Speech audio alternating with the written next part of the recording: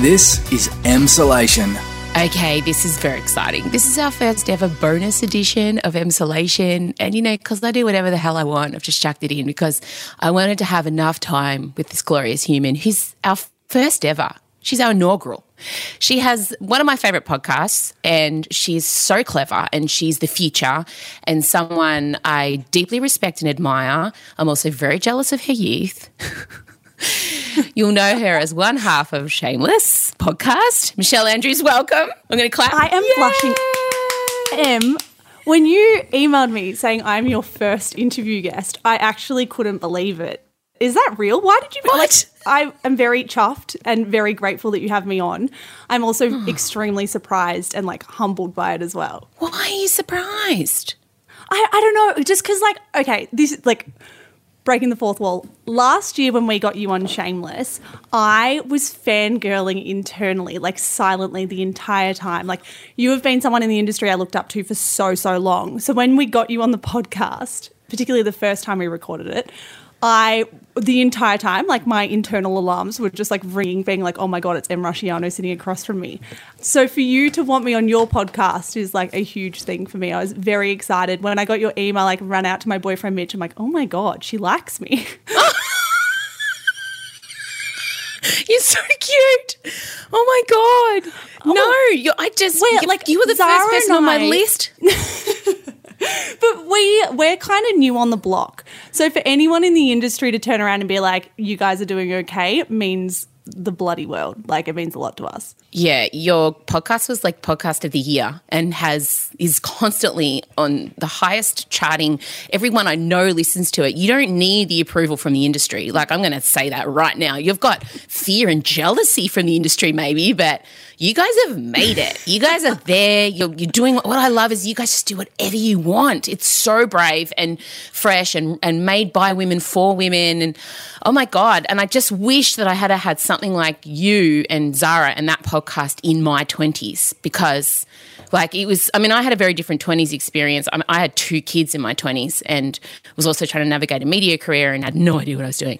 But I just think what you guys are doing is great and you've got a book coming out. Give that a plug. We do. Well, it's been a crazy time for us. We began the podcast when we were 23, which now a few years on feels like we were such babies going into it. We really had no idea what we were doing, which I think is why we've been so surprised with the success that the podcast has had because we literally just winged the entire thing. But yeah, we are releasing a book in September. It's with Penguin Random House. It's called The Space Between, and it's a series of essays and listicles and stories all about our early and mid-20s and that.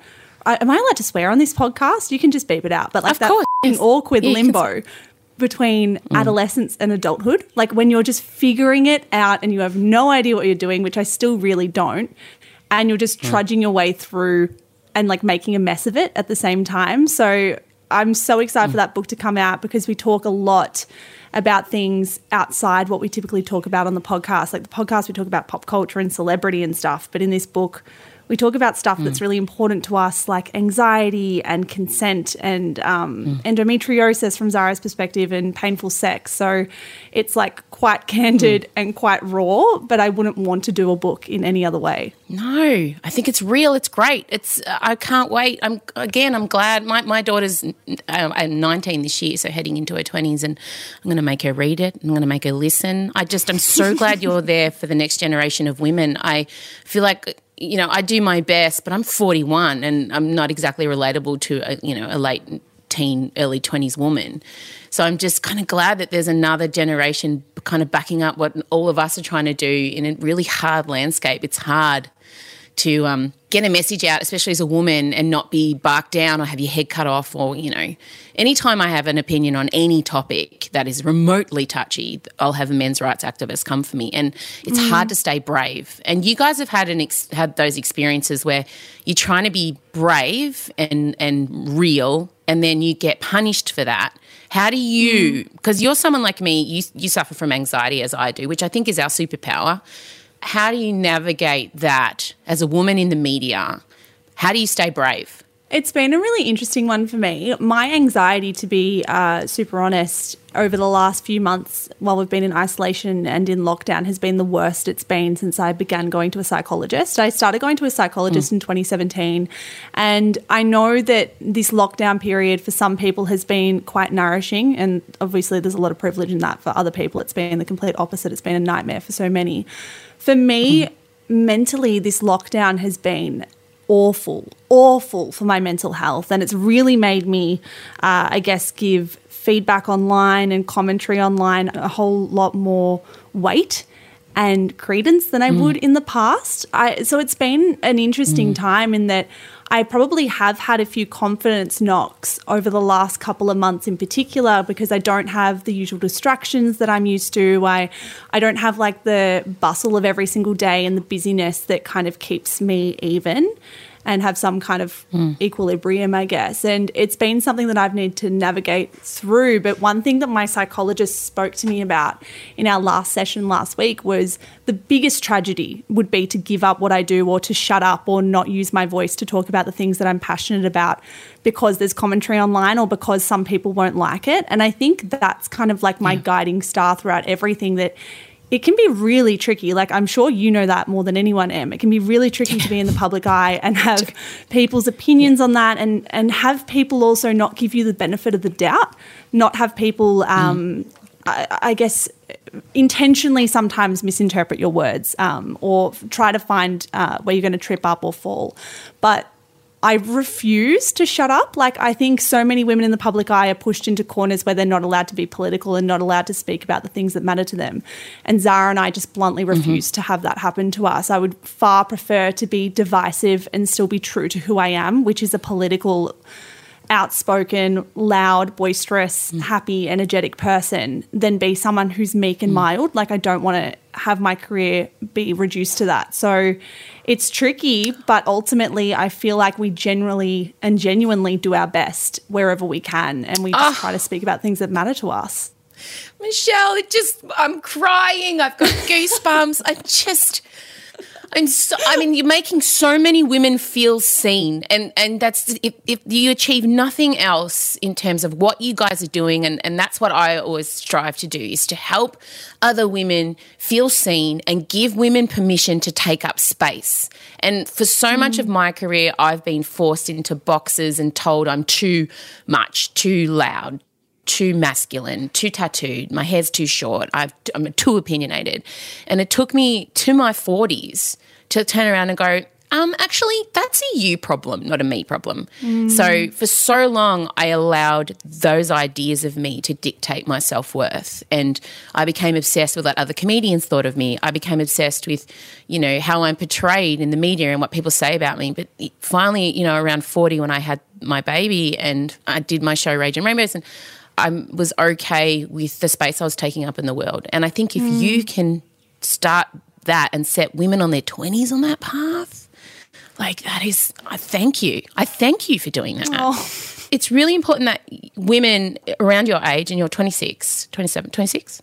26. That is an age that, Saturn return happens, where you're questioning your place in the universe, where you're not really sure, like, you're not a kid anymore, but you're also not a fully fledged adult, and you're not sure if you want to be, and you're not sure how that's going to look. So I think you're very important, you and Zara, for that stage. And I guess I'd be very interested to know, what have your 20s taught you? I mean, you're coming to kind of the end of it. You're in that crucial part.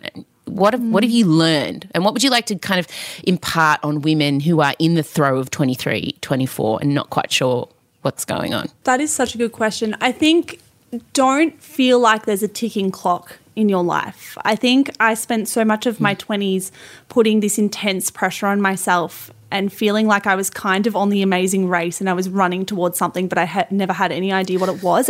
I constantly felt like, particularly between the ages of 21 and 25, that I was rushing or I was racing.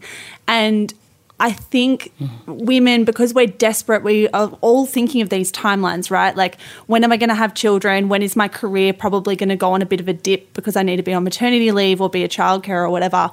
I think we put this pressure on our 20s as the time when we need to pursue our career more than anything.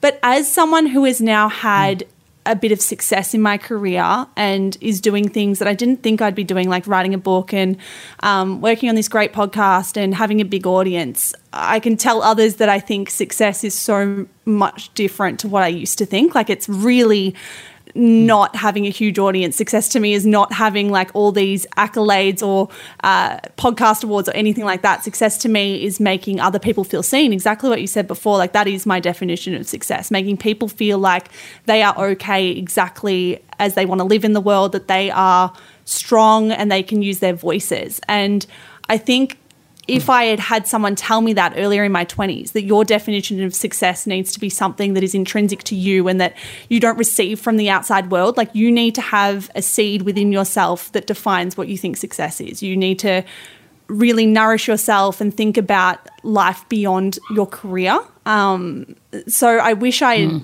thought of that earlier on, because I think for so long I based all of my value and all of my worth on what other people thought of me. And inevitably, if you're going to be a woman who lives how she wants to live in the world, people aren't going to like that. Like, as soon as you are vocal and opinionated as a woman, you can't base your value on what people think of you, because people will be annoyed by that and they won't be able to put their finger on why they feel annoyed or why they're irritated by your sheer presence in a room. So that's been like a huge learning curve for me, to base my value and to feel successful based on the people that matter to me and the effect I have on how women feel about themselves, not about like, I don't know, meaningless and hollow and lifeless accolades or download numbers or anything like that.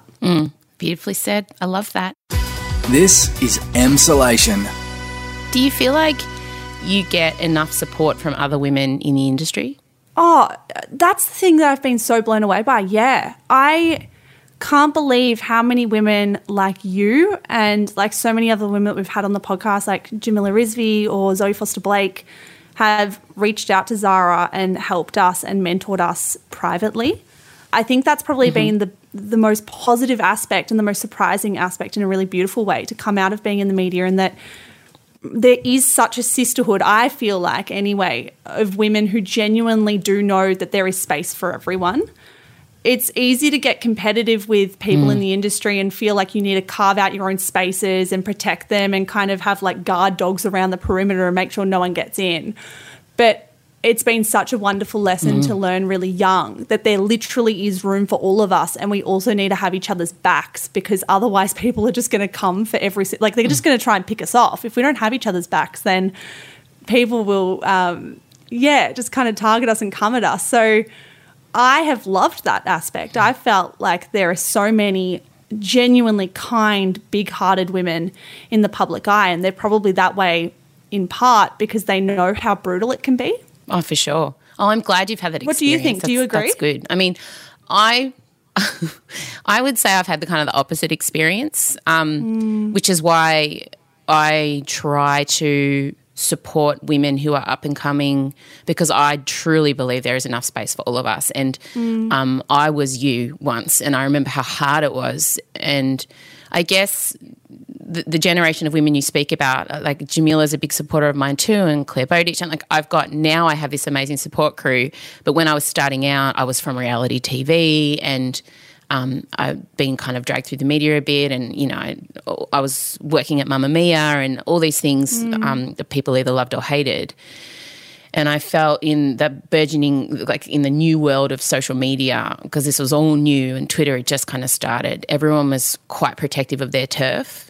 So, yeah, I often felt kind of in the wilderness when I started out. And a few, like Jamila very early on was a big supporter of mine too. She's incredible. Jamila Rizvi, and people who listen to this podcast will know her because I talk about her a lot and she's one of my best friends. But I think if you're a woman who's in a workplace, or you don't have to be a celebrity or in the media, any workplace, I think it's your job, if you're a senior female, is to help other women kind of forge the path as well. So, yeah, I mean, now I feel very supported, but when I was starting out I didn't, and I kind of understand why. But I will always champion other women, and I never feel like if I support another comic publicly or another podcaster publicly, that lessens me. I feel like it opens me up and opens my kind of podcast and show up to new exciting things. I just think if you close down, you're kind of screwed. I wonder as well if part of it is that traditionally there were so many spots in like mainstream radio for women, and those spots were so often like the sidekick or the woman who generally wasn't given the job, because those jobs were given to duos of men, which of course there are great men in radio, but to look at the stats of how many male duos there are compared to female duos is truly astounding. And I don't think it's a coincidence that female-founded and female-led podcasts have had such crazy success, because it's what people have wanted for so long, but it's not what mainstream radio was willing to give them. And I think maybe the more modern aspects of media in that you can literally create your own platform. You can get onto Whooshkaa or get onto a podcasting platform and create your own thing. Maybe that's what's made people, I mean, this is probably quite Pollyanna and idealistic of me and showing my age, but maybe that element has also given women the impetus to support each other, because it's like, well, we can all create our own stuff, and if we support each other, we can show mainstream media what they missed out on. Yeah. And I think it's much easier to support now because we've all built our own platforms, and we don't have to ask permission to say, hey, listen to this person, I think they're great. But also, you're much more likable than I am. That's the other point. People like you. I mean, I'm not going to discount the fact that there was a time where I was a pretty unhappy person and not a very nice person to be around, and I think I've made a lot of enemies, and that's what keeps me up at night. Honestly, that's kind of the last frontier for me, is trying to make some peace with the amount of enemies I've made in my career. I've really made a lot, and I regret that, because if people could see inside me, I'm someone who wants to try and make everyone feel better. I don't want to make everyone's days better than they started, and to know that there are people out there that I've either worked with or it's usually the people I've worked with in breakfast radio, if we're being completely honest, that think badly of me. That is the one thing that I think a lot about, is that the last thing I can control is people's perceptions of me. For a long time, I went to a psychologist, and I realised that I was trying to control. This is the level of control I got to, Michelle, with my anxiety. I was trying to control the way my children and family remembered me when I was dead. So, whoa! What? That's what I realised. Yeah. So I constantly was like laying awake at night going, okay, are they going to remember me as being a good mother? Are they going to remember the meals I'm cooking? Are they going to remember, that I showed up for them? And it was really doing me in. And then I, obviously started working with someone because it was just too much. And I realised how awful and big picture and delirious I was. But yeah, that's, for me, the last thing letting go is that I have a lot of enemies in the industry.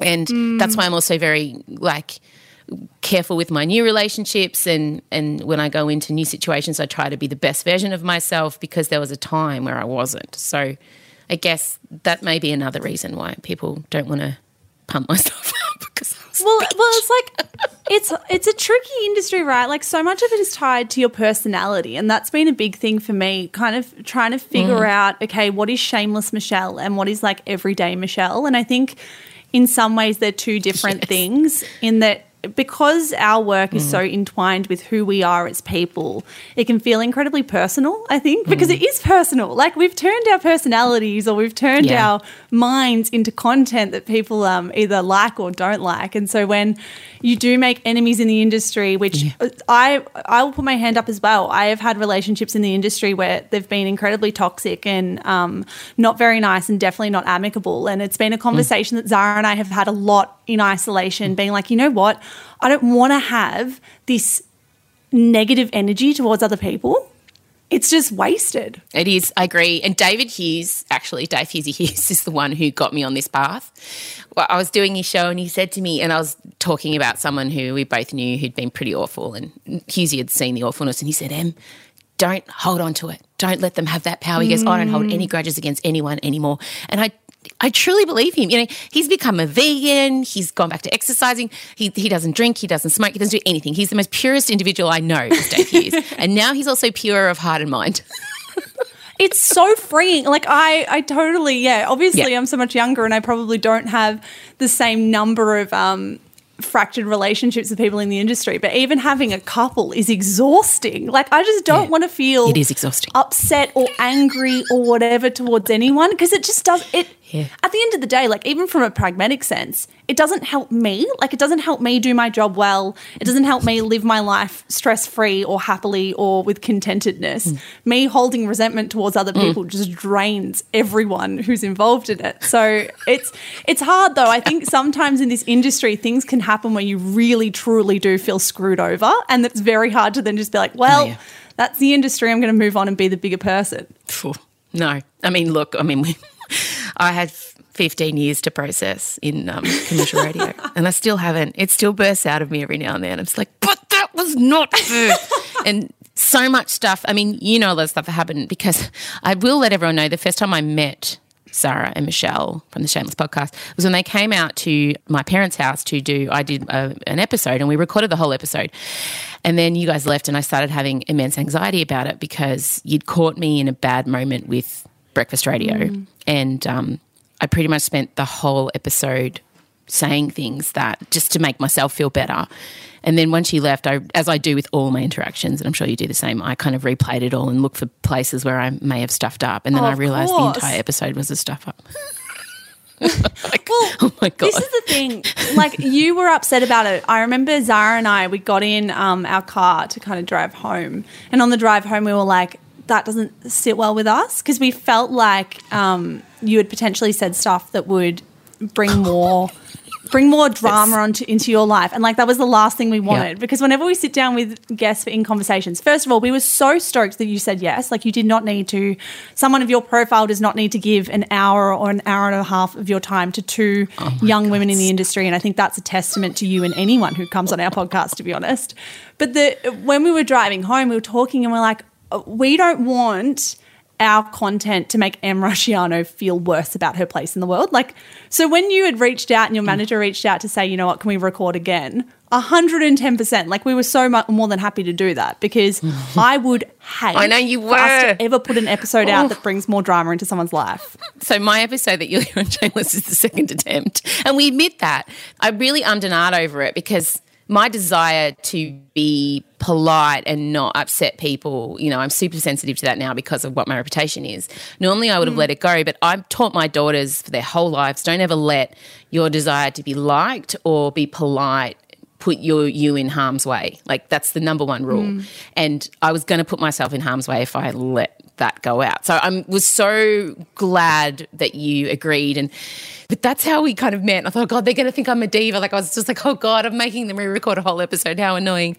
But I want to thank you for protecting me. You're so generous in interviews. Allowing that to happen. And I think as well, what we were talking about between Zara and I when that all went down is that you were promoting Rage and the Rainbows at the time. And since watching that, like, obviously that came out after the interview aired because it was a promotional thing. But since watching that is, like, I reckon your best work ever. Mitch and I, when we watched that on the television at home, oh my God, I cannot tell you how much Mitch enjoyed it. Like, I have never seen him curl over in laughter watching something. Good. If the interview had gone the way the first one did and we released that and we hadn't talked enough about the great work you did with that show, that would have been such a shame. Like, I would I loved that we ended up talking more about your work and, like, the craft and the great things you put out into the world like that, because that has stayed with me since I watched that on the TV with Mitch. We have spoken about that so many times. That is my favourite thing you've done. Oh, good. Oh, look, it nearly killed me. Like, I don't know why I thought having a baby and doing that show in the same year and getting my kid through year 12 was a wise idea. Nearly killed me. It's always when the best content comes out, though. When you're really struggling is when you do really well at work. Like, if your personal life is a shambles, I think there's a quote in, what is it? It's like The Devil Wears Prada. If your personal life is shot to shit, you make the best content you've ever made. 100%. Oh my God, well, that's my whole comedy career, is just my personal life constantly oscillating between, you know, a steaming shit pile to just hanging on. Now, before I let you go, I do want to talk. You're the recommendation queen. Like, I take very seriously the things you put online, and this podcast has been about giving people stuff to kind of, you know, while we may be out of severe lockdown, it's a new normal. there's a new way of coping, and the podcast, I'm going to keep it going because I just want to give everyone an escape twice a week to emsolate with me. But we still need content to consume. Also, I've started taking skincare very seriously. I bought a home needling machine for my face. Wow. And it's changed my life. So what I want to know is, what's your favourite skincare? What are you doing at the moment? Talk to me about it. And this is not sponoed. You can go. No, but what are you doing for your skin? Not spon at all. My skin, I am pretty basic, to be honest. I find that my skin is quite sensitive, so when I use a ton of products, it goes haywire and it never works out for me.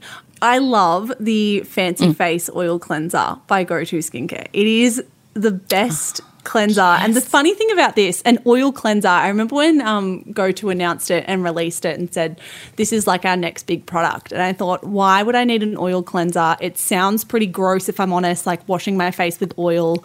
It just did not make sense to me at all. Yes. But after doing some reading about it and actually getting my hands on it, I swear to God, it is the best thing to like remove makeup and have your skin feeling clean without feeling that really tight, taut, like squeaky clean feeling that I really hate with skincare. The Fancy Face cleanser, it's like you put oil onto dry skin. So you put it into your hand, you rub it on your dry skin, then you get like a warm cloth and you wipe it off. It is like so bougie and extravagant and fancy. It's the perfect name for it. And I bloody love it. Have you tried an oil cleanser? No, it's the best. I agree. It's so good.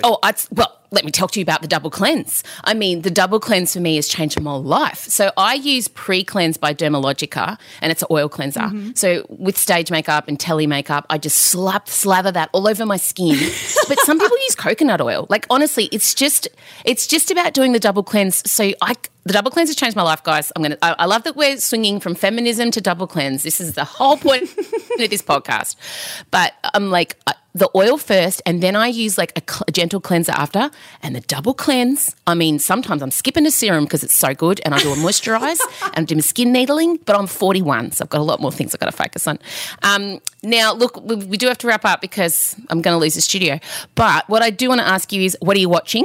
I am watching Terrace House on Netflix, which is quite a niche recommendation. It is a Japanese reality show that's like the perfect hybrid between Big Brother, Love Island, and Gogglebox. It's amazing, and I highly recommend it. If you can watch something with subtitles, which encourages me to put down my phone, anything that gets me to put down my phone is a good thing. So Terrace House on Netflix. Oh, fantastic. And I know that you binge watching Parks and Rec. I'm Leslie Knope. I'm sure you're Leslie Knope as well. I'm such a Leslie Knope, and every time like anything comes out of her mouth, I'm like, that's me. I don't know if I love it or hate it. Oh my gosh, she's so amazing. She's the best character at telly. I bloody love Leslie Knope. And what are you reading before you go? I am reading The Seven Husbands of Evelyn Hugo. It's by Taylor Jenkins Reid. Pick up any of the books by Taylor Jenkins Reid. She writes incredible, feminist, strong female characters, and I bloody love that book. Amazing. Well, I bloody love you, Michelle Andrews. You're a gem.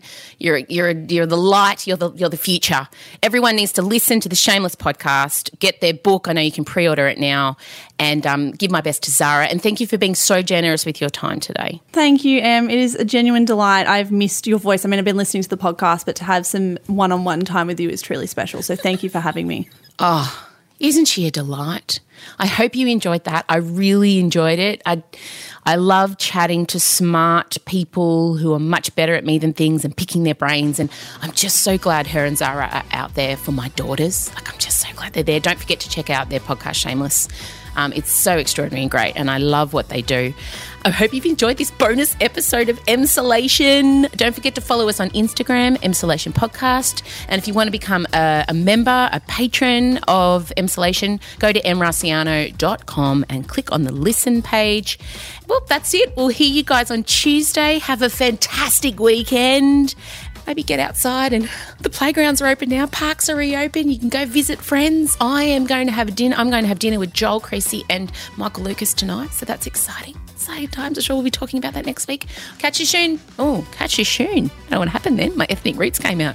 Catch you soon, guys. You think you're so good? Oh, I'm off track. This has been a very long episode. Okay, bye, guys.